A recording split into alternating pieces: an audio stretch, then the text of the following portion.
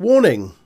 The following podcast contains strong language which some listeners may find offensive. If you do, Up yours! That's only if you don't listen to the podcast. Otherwise, not up yours. did you know the Untitled Wrestling Podcast is on all of the social media outlets? Give us a like, follow, share, subscribe, or even a review if you're feeling generous. Facebook and YouTube at Untitled Wrestling Podcast, Twitter, Twitch and Discord at Untitled Rest Pod. Hello everybody, welcome to another episode of the Untitled Wrestling Podcast. It is Tuesday, you know what that means. It is your AEW review with me, your boy Big Tasty. I'm joined by, well, we're both recovered from our exploits at for the love of wrestling this weekend. It's Jay, how's it going, mate? I think recovered is a very kind analysis of how I feel right now. How was your for the love of wrestling? You didn't have for a week. It was fine. I didn't do any of the kind of meet and greet stuff. I was just kind of pottering around and while Aaron Courtney did the thing. And nearly I got told to fucking move by MJF. I mean, so that's Pac and MJF who've now like sworn at you told you to move. Pretty much said the same thing, yeah. And I'm trying to think what else I did. Oh, I high-fived Eric Redbeard. Oh, nice. I shook his hand. And I shook Eric's hand, and like my entire hand fitted in his palm. Big lad, isn't he? He's a big boy. Like, I mean, he obviously he's a big lad, but when you see him like in person, he is fucking huge. Also, Bo Dallas gave me a hug, which is really cool. That's nice. Yeah, we gave him a beer, and he was like, "I want to come around and hug you. Is that okay?" And we were like, "Yeah, okay." Do you now Bo leave? And I do now, but he wrote Bo leave on a kind of beer for me, so now I absolutely Bo leave. That's nice.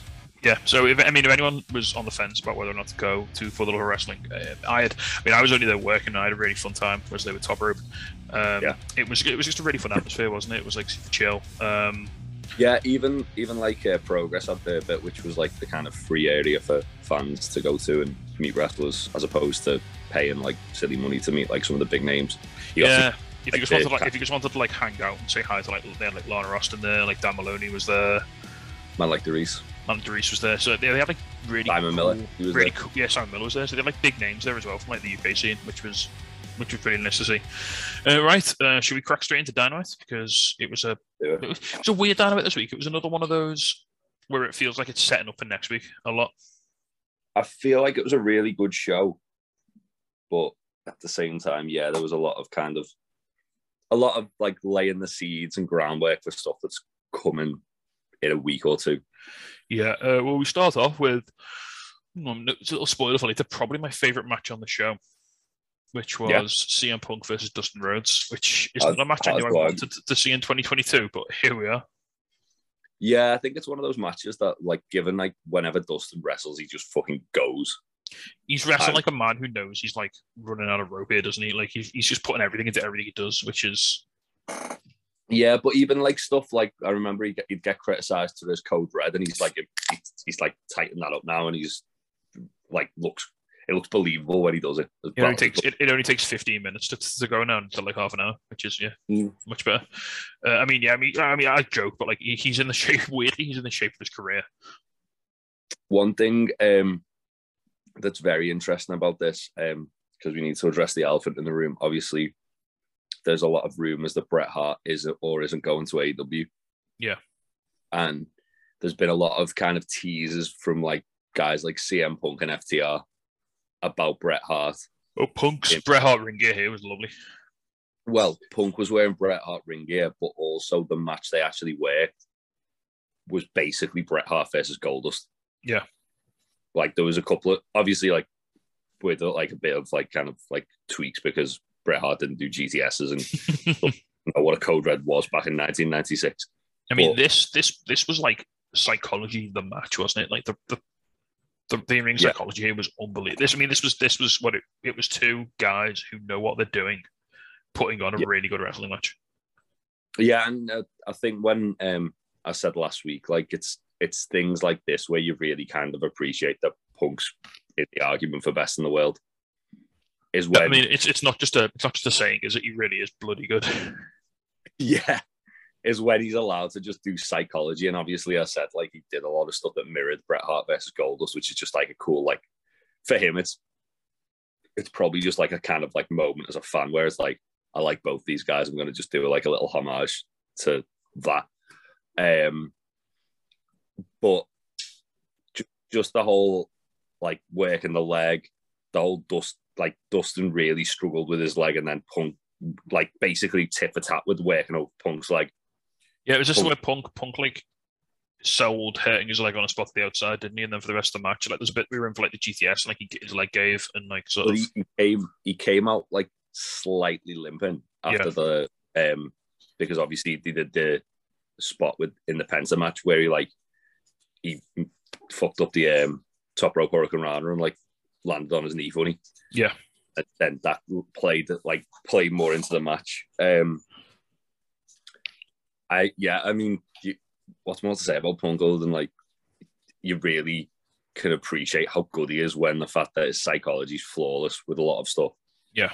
And also, like I know he's been back for like about 6 months now, but still to be performing at that level, like literally, it's like he's found like an old like coat in the attic or something and gone, oh, I wonder if this still fits. And it's taken him like less than 6 months to get up to what you'd now say is full speed.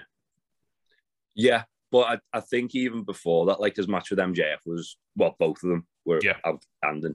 From about the turn of the year, really, he's just been on a different level. Yeah, but he didn't have bad matches with Darby or. No, they weren't bad. It was always good, but like he stepped up to like the top gear now. Like he is like now in that. I'm not saying he's quite there, but he's in that Bryan Danielson bracket. It's like he's making a like almost because obviously there's people who like are going, oh yeah, since Punk and Danielson come in, they've forgotten about the guys they were building up. But it's almost as if Punk's like making a case for why he belongs in that like tier. Yeah, he's well. I mean, this is Punk's audition tape for like. This is why he should be in the title picture. This is why I'm a main event guy. This is why I deserve the title shot. This is why he's the next world champion. This is why he should be the next world champion. Yeah, and well, we'll talk about that in a second. So interestingly on this though, the match does not end with the GTS because Punk can't do it because his leg's too fucked. He basically just rolls up Dustin and gets him with a surprise roll up. It was the finish to Bret vs Bulldog. Yeah. Just to throw that one out there as well. But yeah, I mean, it was a phenomenal match. Really great from both guys. It was a great opener as well. It wasn't like the fast-paced openers that you normally get with AEW, but it was something totally different. It was slow building, but when it really like got to like its sort of apex of the match, it really built well, didn't it? Like, yeah. So anyway, Punk wins as he's walking down the ramp. He's doing the belt sign across his waist. Hangman's and then he gets to the top of the ramp and Hangman's music hits. And it's the first time we've seen it like actually acknowledged from Hangman's side that maybe Punk is going to be his next challenger. And Hangman just comes out and just holds the belt up. Yeah. And they look at each other and then Punk walks off. Loved it. Yeah, I think that's we're about a month out, aren't we, from Double or Nothing? I think it's 3 weeks, 4 weeks Sunday just gone. Okay, it's 29th of May. 3 weeks Sunday or something like that, yeah. So, what we are now? 26th of April, so yeah, a month out. A month away. So they've got time to build that. They'll probably make it official the next week or two. I mean, they have been built. Well, realistically, Punk's working his way up the rankings, isn't he? So, he's beat Penta. He's beat Dustin. He's got from 5th or... Yeah, but MJF wasn't ranked. No. He theoretically Punk should be 3rd in the rankings right now. Yeah. Oh, yeah, 3rd in the rankings. So he's going to have to beat Cole at some point. I think Punk versus Cole's imminent.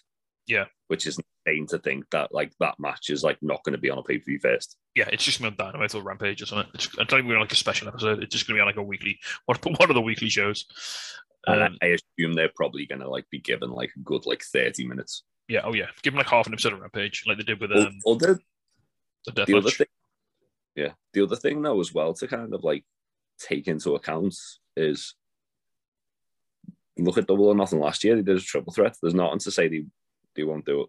I think it should be Punk versus Hangman 1-on-1, but Yeah. if they want to kind of protect Hangman, there's nothing to say they don't have like another guy in there. Yeah, I mean, who would you put in them? That'd be a heel, wouldn't it? Potentially could be a tweener. I mean, Pac did it last year. Yeah, but you just have Pac in there to take another pin. Pac can take another pin. Pac just beats the shit out of people like once he takes a pin. Let's have a look at their official rankings dead quick. They were late putting them up last week, which is why they didn't mention it. They've only got last week's rankings, April 20th. April 20th. So Moxley, Scorpio Sky. So Punk is third at the moment. So Sky and Moxley ahead of him. I mean, I doubt we're going to get Punk versus Moxley. No. But then if Mox is number one, then he's going to have to like lose somewhere. And Mox hasn't lost since he came back. Mox has only lost 2 matches in AW singles matches. Yeah. 3, sorry. The match where he lost the belt to Kenny, the death match, the barbed wire death match, and the match against Lance Archer for the US title.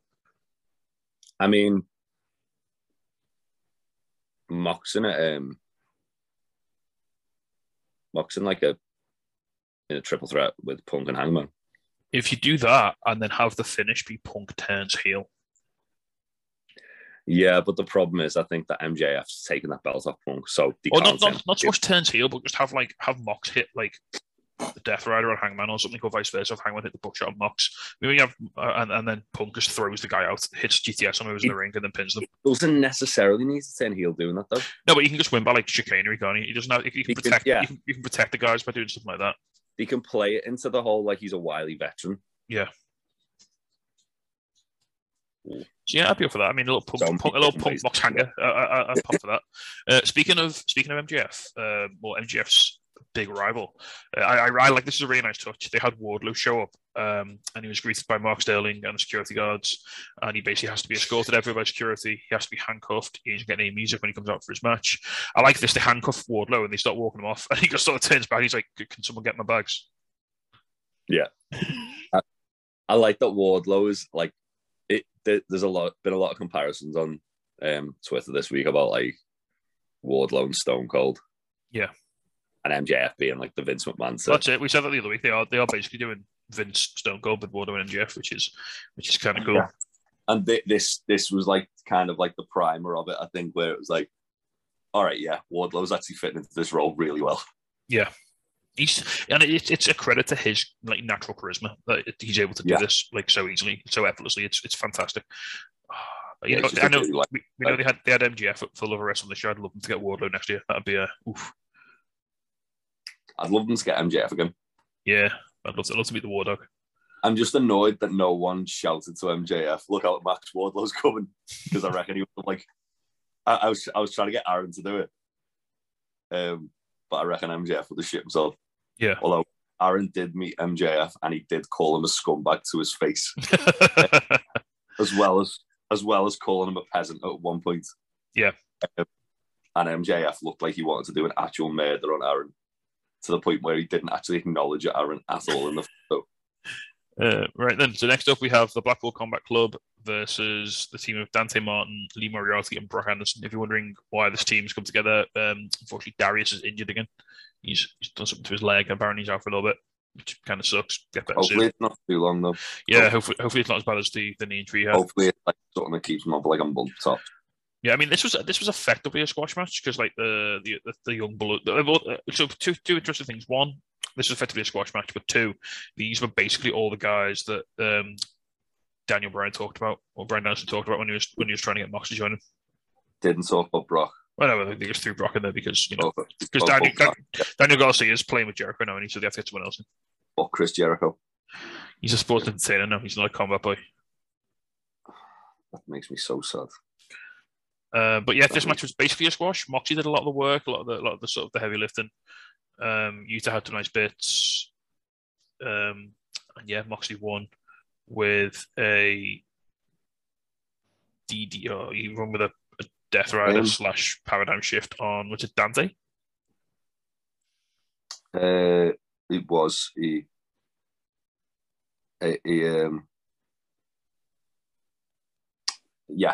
killed Dante with it. One thing I will say, Dante put a Motor City stretch on Danielson, which I popped for. I love that. Yeah, I was going to say, you say it was a squash, but then like there was the bit where Lee Moriarty just came in and took names. Yeah, Lee Moriarty had a lovely. Well, I mean, he was the hometown guy, wasn't he? So he got a big pop when he came in, and he got a big fire spot. I do think there was more to it than that. I think like Moriarty's the next member. You reckon? Because Regal on commentary addressed it, didn't he? Going, I'm really impressed by this Lee Moriarty. We might need to have a conversation with him. Yeah. I do think, just as a little update on Darius, he said, he tweeted out 3 days ago, what I'm currently dealing with had nothing to do with wrestling, but I'm glad everyone else seems to know more about my health than I do, which kind of debunks it. All right. Also, he did actually wrestle on Dark. Yeah, with the Hardys last week. No, this week. Oh, this week? Oh, right, okay. Top Flighter on Dark tonight. Frankie Kazarian, Top Flight in the Hardys. Maybe, I mean, was that pre-taped? I mean, maybe he just had a personal thing he had to deal with. I don't know, but yeah. I'm going to assume it was a personal thing he had to deal with, and that's why. Oh, that's good. That's good. It's good to know. That's why he took time off, because, as I say, he's heavily promoting the AW Dark. He's on tonight wrestled. Sweet. I know as well that some talent got pulled, like Top Flight got pulled from the PWG show on the 1st of May because they're doing Dark tapings at Universal as well. Sweet. Right then, moving on. I'm backstage. The Elite are all backstage, and Adam Cole's trying to get them all together. And they're basically going to have a big 5-man tag match next week. They're going to put out an open challenge. And it basically gets answered by pretty much like the young faces, doesn't it? Yeah. So it's like Dante, Lee, and some other people. Yeah. So that'll be fun. Nice little fast pace. Might even be the opener tomorrow night. Yeah. So next up, then we had and after that, crucially, there was a little detail there, wasn't it? Adam Cole said he had to go and do something. He did. Which we'll find out about right now. Don't worry about it. Yeah. So next up, Cocaine Tony's out. He did look like he just done like a rail or something. He just done a lot. Just next 3 cans of Monster. He'd just been like out in the parking lot talking to Daddy Magic, because obviously the Jericho Appreciation Society were barred from the building. Yeah. So they have to do it off CD's car. He's like, I know a guy. Right. So yeah, Tony Khan comes out, introduces the president of New Japan Pro Wrestling. And then before he can make the announcement, Adam Cole pops up on the screen and says he's going to make the announcement. So on June 22nd, there will be a Forbidden Door joint pay-per-view in Chicago. Yeah. This is famously the address. It's the building, isn't it? The address that Punk tweeted to Okada. Mm-hmm. Which is... It's also the building that Punk debuted. Yeah. But, the rumor mill's going to go into fucking overdrive on that, isn't it? Jesus. I mean... The thing is, like, this kind of, like, for me, confirms that Punk's beating Hangman. Yeah, because you've got Punk can go into that champion v champion. Yeah, and then is Okada champion at the moment? Okada's champion. Yeah. How long for? I don't know, but you'd assume who wins though. You'd assume Okada's keeping that belt for like the first ever AEW New Japan crossover. Who wins if those two come together? Time on the draw. You reckon? I don't know. Punk can take the loss off of Okada. Yeah, I suppose you can. Punk's the best in the world, but Okada's the god of wrestling. Yeah. And as I said on Discord, the only thing that's going to stop with the god of wrestling is getting his head stamped in by Bryan Danielson. If he is just one man. Just one. Just one. So yeah, then Cole also announces that this Friday Rampage will be taking on Ishii in a Owen Hart qualifier match. Which is fucking mad. Like, just drop that in casually is insanity. And Tomohiro, he's doing the fucking, like, a similar sort of, like, US tour to Suzuki, just minus the indie dates. Yeah.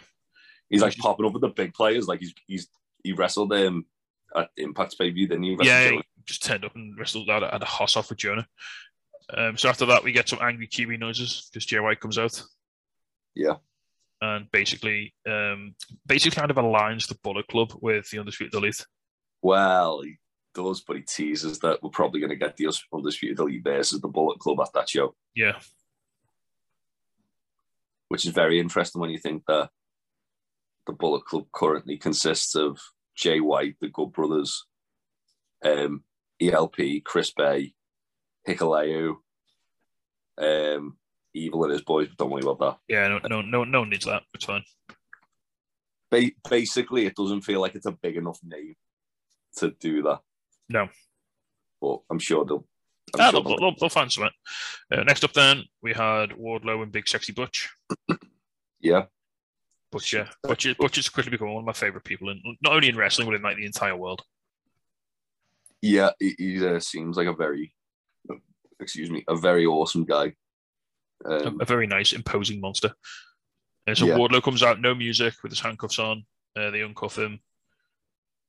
MJF, is MJF out commentary for this? No, MJF and Spears. Oh, they're in the box, aren't they? Because they were throwing popcorn down at people like menaces. That's right. So yeah, I mean it's a fairly short match. The Butcher takes over early, sort of gets all the offense, throws some chairs in the ring. They go outside. Butcher hits a powerbomb. Wardlow kicks out at 1, and then basically overpowers Butcher and hits 4 powerbombs and gets the win. Yeah. I mean, that's kind of. I mean, it was fine in what it did. I mean, it really puts Wardlow over because they built Butcher up big for this. Like they had to do the squash last week. They really put him over as a big threat. And then like after, like they keep doing this with Wardlow the way they book him, which I really like. And like he's got that little bit of vulnerability there where like he can take offense, but then as soon as he gets in control, he just there's no stopping him. Yeah. Yeah, he's as I say, I think the way Tony kind of like said that he had the first 4 champions planned, I think he's got the next 4 planned as well. Yeah, and I think one of them's Wardlow. I think it's probably going to be Punk, MJF, Wardlow. I think the next big face moment will be Wardlow beating MJF for the belt. Yeah. Also, it would be good if like that's kind of like where they have like they meet, like they kind of meet, like have Wardlow wrestle MJF at Double or Nothing, win his freedom, and then now it's like, all right, now I've got to climb the ranks. Yeah.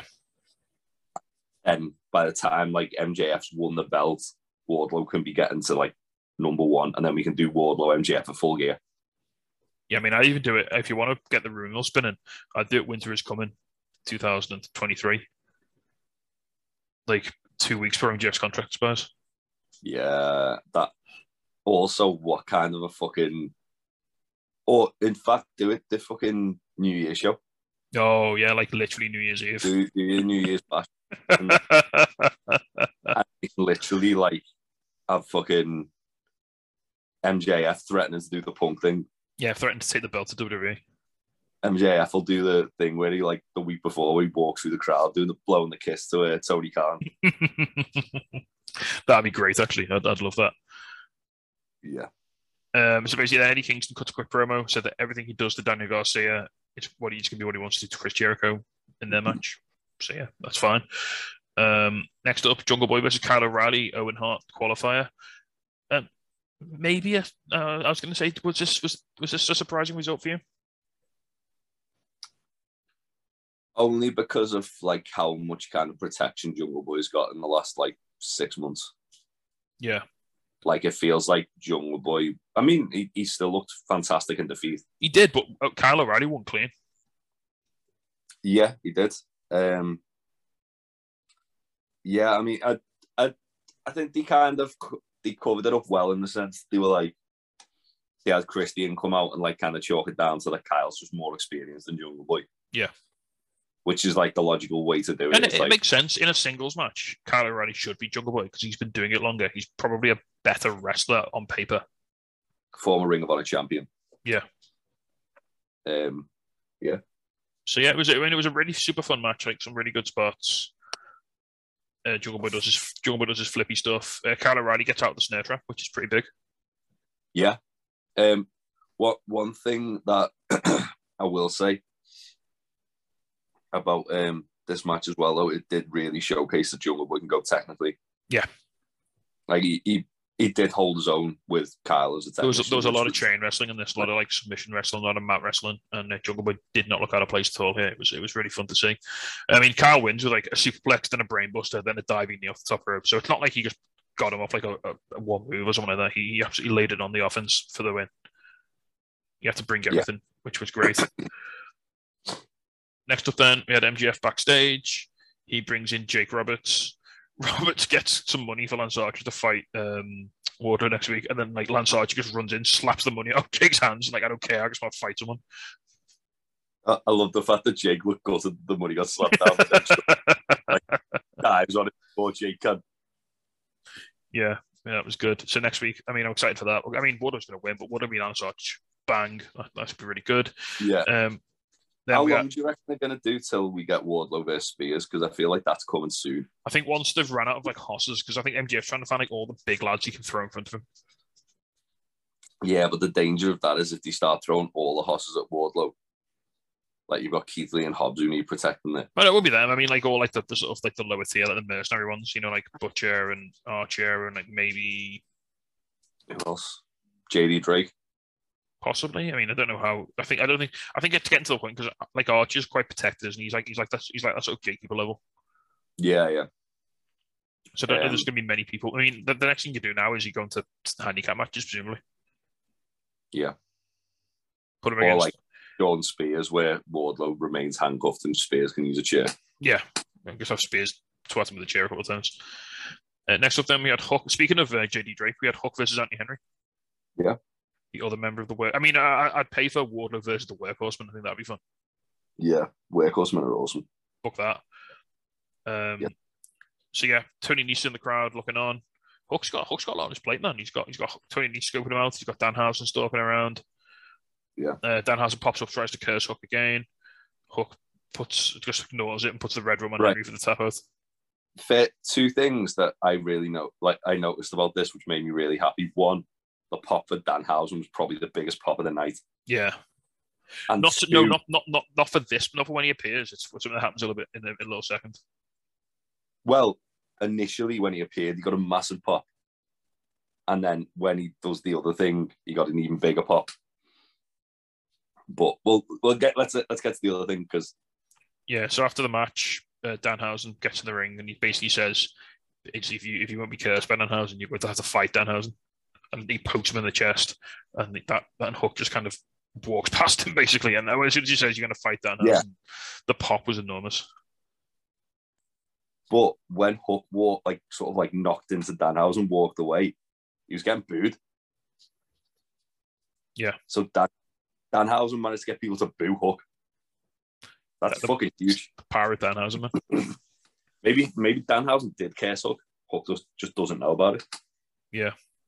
So then we got a little bit more of the Scorpio Sky face turn. He basically asks Kazarian to wait on his TNT title shot so Sky can have his rematch. Yeah. So they sort of bring in the sort of the friendship and the. That's a point. Actually, I've just realised Sky's got his match with Sammy next week, hasn't he? Yeah. So that's how he gets down the rankings. Yeah, if he loses that, then Punk can just leapfrog him. But then Mox is the issue, innit? Because Blackpool Combat Club are getting booked strong as fuck. Yeah. Next up, then it's more Sammy and Ty stuff. Yeah, it's what it is. No, thank you. I mean, I can't even remember. I mean, all I remember is I don't remember much of the detail of this promo. All I remember is Ethan Page just owning Sammy on the microphone again because he is just that good. Well, they turned Dan Lambert babyface, which shows how reviled. Yeah. It was weird because this did feel very much like a Cody promo where he was like, "Oh yeah, like you want me to turn heel, but the people who support me, I'm doing this for you." And he said that, and I was like, "Oh, fuck off. Don't." Yeah. House of Black had a little promo, which is pretty cool. Again, I like the promos where they sort of like come in and out of the shadows and like sort of fade back in, and it's really quite effective and really atmospheric. Yeah, and I really enjoy it. I feel like House of Black's building up to something massive. Presumably at Double or Nothing. Yeah, but I mean, Phoenix is cleared now. Yeah, so Phoenix will be back whenever they have a chance to do the match again, which would be awesome. They just need to build it now. Phoenix is wrestling in Mexico on Sunday. Yeah. Next up then, Britt Baker versus Danielle Carmella. This is a Owen Hart women's tournament qualifier. Really short match, nothing you wouldn't expect. Danielle looked good. She looked fine. Yeah. Well, I mean, she was never beaten Britt. This was Britt's return to the ring after losing the belt. She was accompanied by 2 Pittsburgh Steelers players, which is a really cool touch. Mm-hmm. And they also, when it came time for the lockjaw, they gave her a Steelers glove as well instead of just the normal glove, which I really liked. Yeah. I'd like to see more of Danielle Carmella. Yeah, she looked great. I'd be happy with her to stick around. That was cool.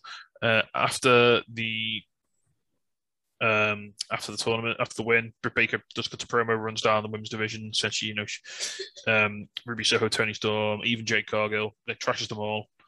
Doesn't matter that Red Velvet's in the baddie section. She's going to beat her again. She's going to win the Owen Hart. Yeah, fair play. Yeah. And then they run a quick recap of Serena and Ishida. They're going to end their feud where it started in Philadelphia with the street fight, which is kind of cool. That's good. I felt like it was starting to run its course a bit. Yeah, I mean, Ishida's been away for a bit, so it's sort of had its time to breathe, hasn't it? And I'm excited for it to end in that fashion. It has, but also they've kept it off TV for quite a few weeks and then just come back to it. Yeah. Which I mean, with the amount of video packages they've done, like that's one major criticism I've got of AEW at the moment, is like the amount of like video packages they've done this week, and they could have done it. They could have done previous weeks as well, just to kind of like they do on Rampage, just like a 30-second thing, just to kind of like keep the feud going. Yeah. All right, then we get to the main event, which was Darby Allin versus Andrade in a coffin match. It's a banger. It was so good, wasn't it? I mean, it was. I think I'm still slightly higher on Punk v Duster, but this was a close second match-wise. Yeah. I mean, it was great. It was just nonsense. I mean, Darby and Andrade have very little regard for either of their bodies, which when you put them together, it makes for a very exciting match. They've got really good chemistry. Like I know there was kind of like the talk of like, oh yeah, whenever like Darby and MJF get in the ring together, they guaranteed to have Banger and like Jungle Boy and MJF. I think you can kind of like chalk up Andrade and Darby as well to that list. I mean, I think when you look at any of the 4 pillars, even Sammy, you put Sammy in there. The thing that makes them special is they can have. Yes, I think the thing that makes them special is they can have a decent match with anybody. Well, that's why the 4 pillars, isn't it? Yeah, and then when you put two of them in the same match, like you saw with MJF and Darby, you get something really special. Yeah, and Jeff Jungle Boy as well, for that matter. Darby Jungle Boy is the one I'm really excited about. Yeah, not that yet. Just put them all in a 4-way match at some point. Just do it. Do what you can. Yeah, do it. Do like a number 1 contenders match. So not the Hardy family, the Andrade family offers turn up and stop beating on Darby, hitting him with the skateboard and stuff. Sting does the I'm wearing a Sting mask spot, which is always hilarious. I love that. I like the fact that because he had a baseball cap on as well when he took the mask off. He had like the baseball cap in his face paint. It was he great. Just looked like going to like a fucking family barbecue or something. And then he jumps off the railings over the stairs. Fucking loves doing that, doesn't he? He is an absolute hooer for jumping off high places now, isn't he? He did it once. It was like, right, that's my thing now. I'm doing it all the time. Sting's just like when like having conversation with Darby and Jeff Hardy in the back, like, oh yeah, top that boy, top that youngsters. So that was fun. Andrade, like that sickening where he threw Darby into that like metal grate. Oh, that was so upsetting. Looked horrible. They get back down to the coffin. Andrade tries to put Darby in. Darby manages to climb out. That bit then they sort of have a bit of a fight on the apron. Darby hits a suicide dive through the apron like a spear, and both of them fly into the coffin. Darby's about to close the lid. Jose comes down, tries to stop him. Darby just slams him onto the lid, which is like covered in thumbtacks, and then closes it. Yeah, it was a good finish. I think the right guy probably won. I think Darby. This is Darby's match. He needs to win a few of these first before he loses one. Yeah, I think as well. Andrade's like picked up quite a few victories. Sorry, over I can just feel the murder look I'm getting off Sarah saying that now. It's all right. Just say I said something bad about Charlotte Flair. It'll get you some get the heat off you. Yeah, I think that Andrade like could afford to lose this match just because Darby's lost pretty much every other match they've had. Yeah, he got the win in the singles match, didn't he? Which was kind of a big one. And also the triple threat. Sammy won it, but Darby took the pin in that. Yeah, really fun match. Really good way to end the show. It was nice. If it had quite a bit of a big match feel, I feel like it was the blow off to the feud. Yeah, I feel like it is. I feel like they're going to be going down the road of Sting and Darby versus the Hardys. Yeah, well, that'd be fun, wouldn't it? That seems to be what they're teasing because of what happened after the match as well. Right then, highs and lows before we move on. I'd say my high was, Blackpool Combat Club's always a high for me, and we didn't mention Utah's gear as well. Yeah, Utah's gear was awesome. Utah's new like white with like blood. New music as well. No, he had that ROH. Did he? I'm sure he had that on Supercard, wasn't it? Oh, cool. Well, it's new music from Ruckus. He was tweeting about it the other day. He debuted that Supercard. Yeah. I'm sure he did. Because he'd left Best Friend at that point. Yeah, as much as I love Blackpool Combat Club and House of Black, and they were both on it. All my favourite boys, the Kicky Boys and the Spooky Boys. That main event was just fucking awesome. It was just madness in the best possible way, wasn't it? Yeah, and I love a bit of madness, so I'm gonna say my high was Darby and Andrade. My low was that Sammy and Ty were on the show. Fair. Yeah. Just before we move on to my highs and lows, shout out if you haven't seen this week's BTA. Shout out to Chuck Taylor cutting Utah off his best friend shirt and like leaving his nipple exposed. Oh, that was brilliant. Also, shout out to the Hardys. Yeah, that was incredible. We lost to everyone. We lost to everybody. Right, I'm gonna have the same down as you. Obviously, Ty and Sammy. I just don't know. I don't know how they get themselves out of this hole they're running down with the booking. Take the fucking belt off them for a start. In fact, I've just realised because I was saving this for the fucking podcast and I nearly didn't say it because I'd almost forgot. This is the way you do it. Because I was anticipating someone was going to ask this question, so I'll give it lots of thought. But I'm just going to say it because we're not doing questions today because we're in a rush. I've Scorpio beat Sammy in the ladder match. As they're celebrating, Ethan Page attacks Scorpio. They feud for the belt. Sammy's out the title picture. Boom, done. I love that, Scorpio. Bang and feud. We'd love to see it. Well, do you not have Scorpio turn on Page and have Page as the babyface? Nah, Page is too natural heel. He's such a top lad, though. He is a top lad, but Ethan Page can. And then have Tony open the Forbidden Door and have the North feud with SCU. Yeah, just on a personal level for me. Just once for a treat. Just because I want the North versus FTR, and that's the opening sort of like thing to get us to it. Right then, before you finish, I'll say my high. I'll have CM Punk v Dustin because I thought that was excellent. Awesome. Considering it was a match I didn't know I wanted, and then until we got it. Right then, on to the Rampage. Again, obviously, starts with Adam Cole versus Ishii, which, yeah. Didn't know I wanted this. I love how like canonically Ishii is friends with Orange Cassidy. Yeah, I love the fact that Orange and was it Orange and Trent? Orange and Rocky, yeah. Came out to represent Chaos with Ishii. I mean, this match was just a slobber knocker, wasn't it? For want of a better word. Yeah, it was a fucking banger. Like that's we spoke about it the other week with Adam Cole, that he's really good at kind of like adapting to other people's styles and like not necessarily wrestling their match, but just kind of like wrestling the match around them. Yeah, and this was like a prime example of this. Ishii is like if you want an analogy, he's like that boss in the video game where you run up to him and you hit him with like everything you've got, and like a little tiny bit of his health bar goes down. Yeah. And you're like, oh, for fuck's sake. They call him the Stone Pitbull for a reason. Yeah, he just takes so much punishment and just keeps getting back up. It's like a fucking Terminator.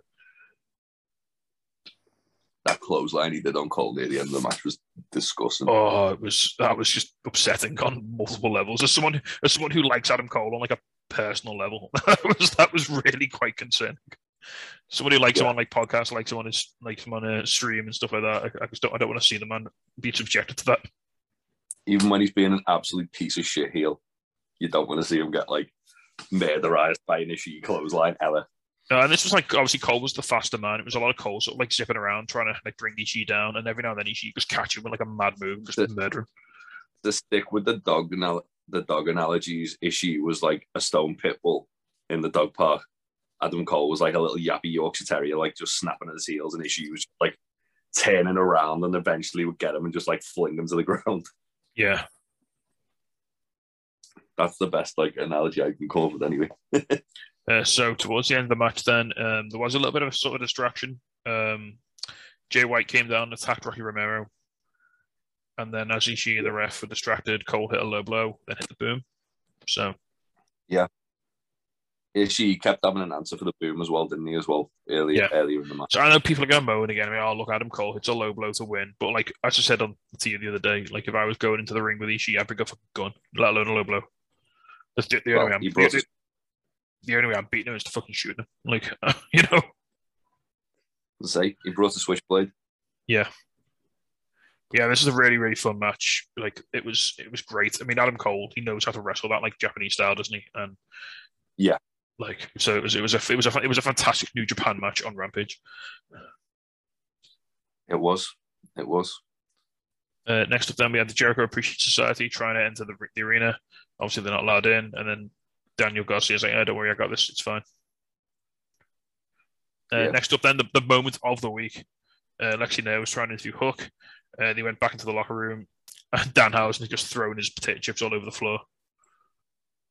Yeah, I love the way he was holding the bag, just like he was holding like a fucking evidence bag at a crime scene. And it's like, is this how you like your chips?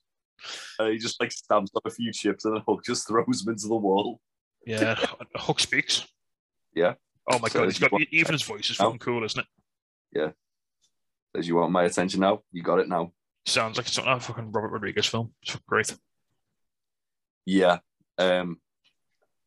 I'm scared for Danhausen. Yeah, he's in danger.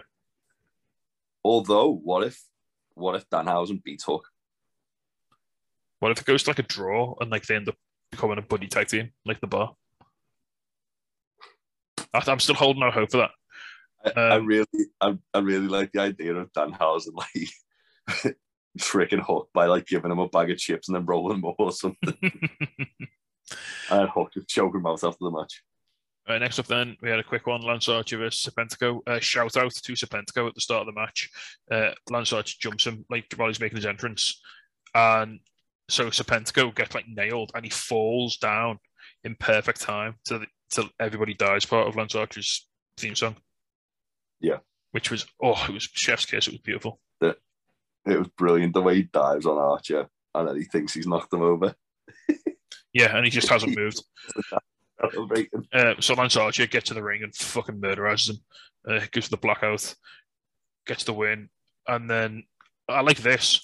So after the match, he chokeslams Serpentico a couple of times, but then as soon as the crowd start like cheering along, he just stops. Yeah. Like, as soon as the crowd start to enjoy themselves, he's like, "No, you're not having this now." He's got a good mind for like reading the crowd, doesn't he, Archer? Yeah. It's very good. We had a quick vignette with Mark Sterling and Tony Nese. It's fine. It's good stuff. And this is a really good move for Tony. I think being with Mark's a really good way to have him. And then we're going to have Eddie Kingston versus Daniel Garcia. I mean, again, I say this every time, and I shouldn't be surprised anymore, but it warms my fucking soul when I hear the pop Eddie Kingston gets every time his music hits. Yeah. Eddie Kingston's like just stupidly over, isn't he? Like we were talking about how Wardlow's kind of like Stone Cold. Yeah. Eddie's got like that Austin kind of like vibe to him, hasn't he? That like everyman, just like legit ass kicker. Like when Eddie's like you know when Austin's music hit, you always knew someone was going to get fucking done in. It's the same thing. Whenever Eddie's music hits, you know it's fucking fight time.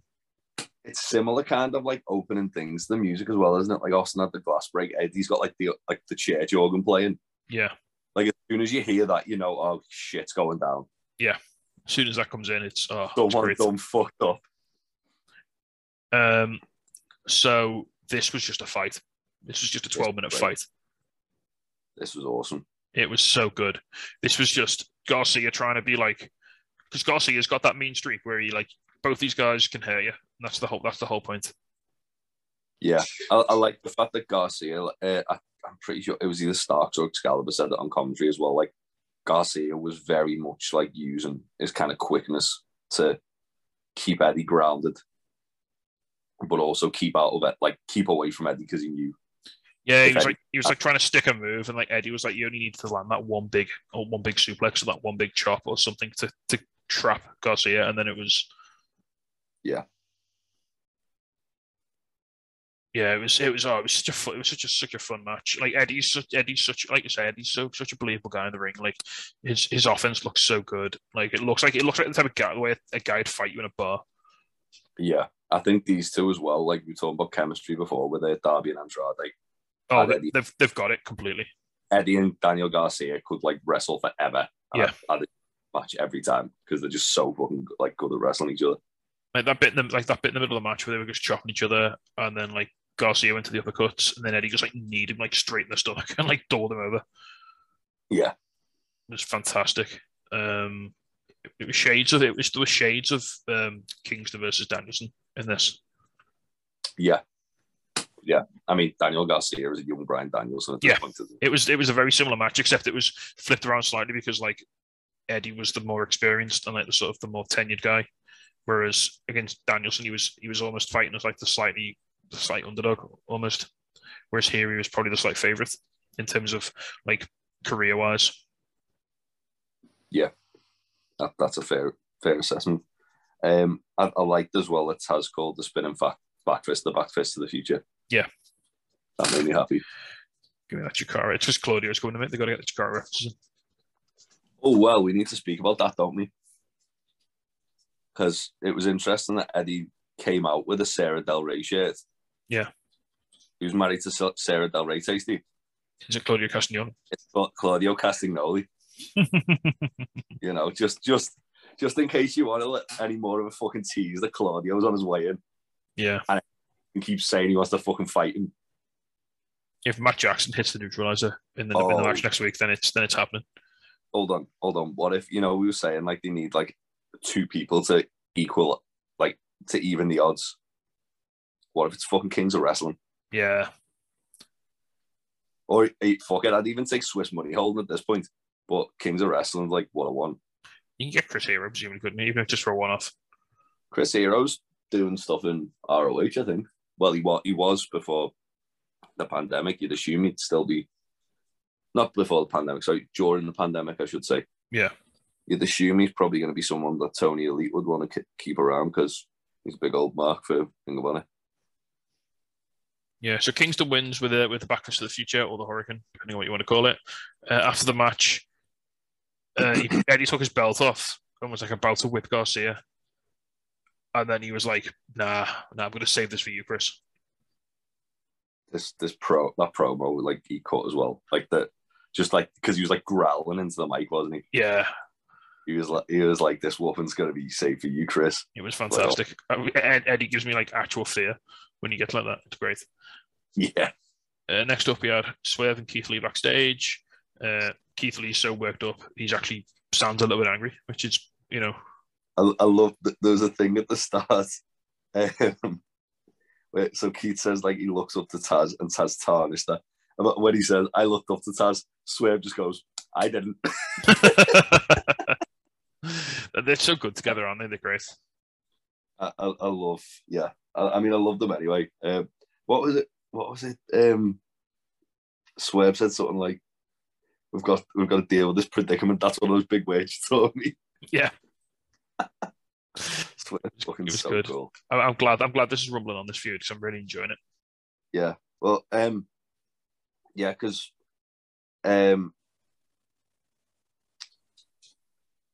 Ricky then challenges them to a rematch, doesn't he?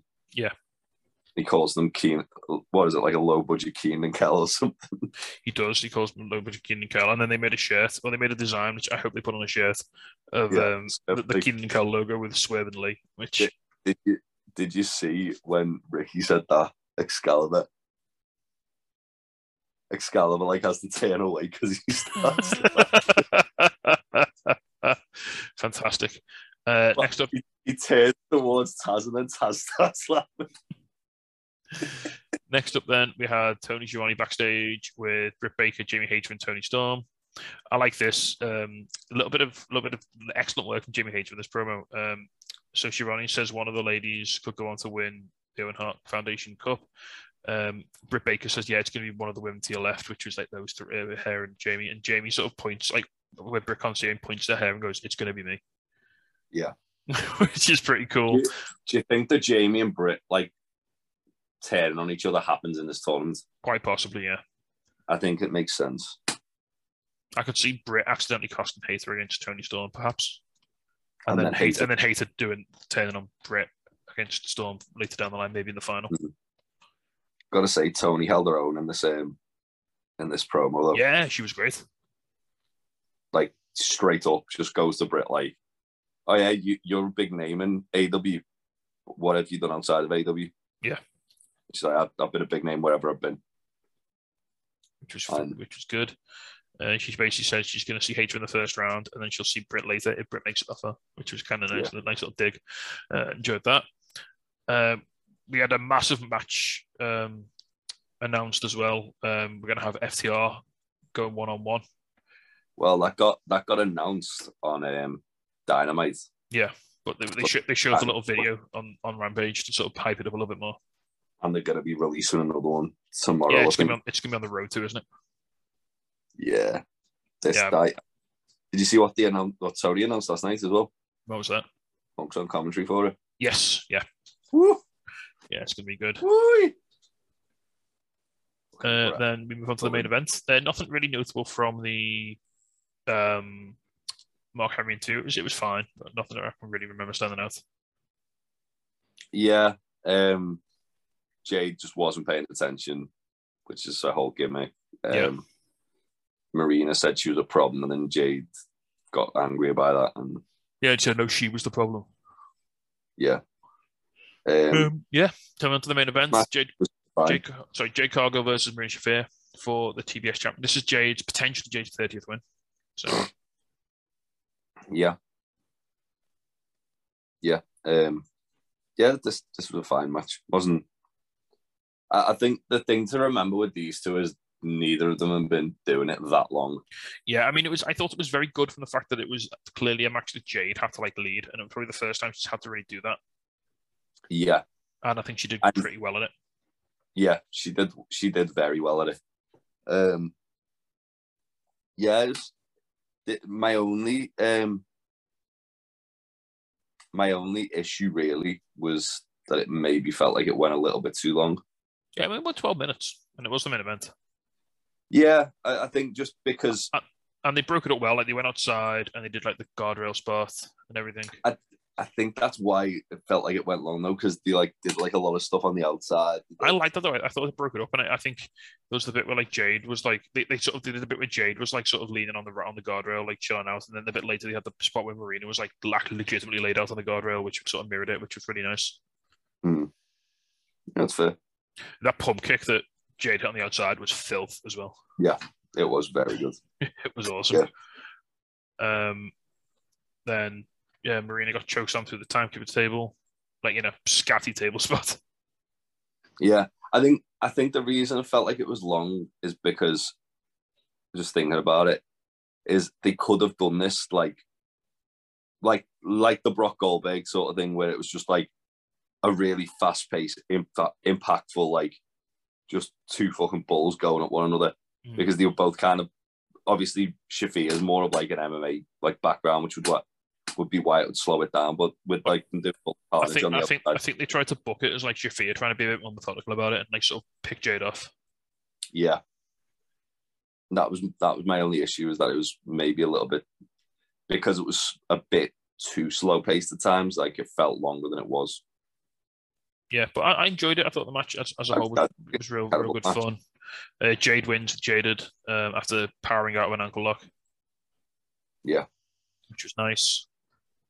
It's really weird, isn't it? Because you try and put Jade in submission, and she's so tall, she can like just reach the ropes and pretty much anywhere in the ring. Yeah. Which is kind of cool. And yeah, after the match, Jade green balloons cascade down up the ceiling. Kiera Hogan and Red Velvet get in the ring with Jade, and they take some selfies to sort of celebrate. Yeah. Who do you think takes it off Jade? I think if Athena comes in, I think it's Athena. Or Toni Storm, maybe. Well, I think Toni Storm's gonna win the Owen, so she'll be going into the women's title scene. Oh, you think? Yeah. Interesting. Okay. Right then, any highs and lows for Rampage before we wrap it up? My high was Eddie versus Garcia. Didn't really have a low. As I say, I had like a little bit of an issue with the length of the Jade and not even the length, just the timing of the Jade and Marina match. Yeah. But I didn't think it was a bad match by any means. I still thought it was a really fun match. I just thought if it was a little bit shorter, it would have been a bit better, if that makes sense.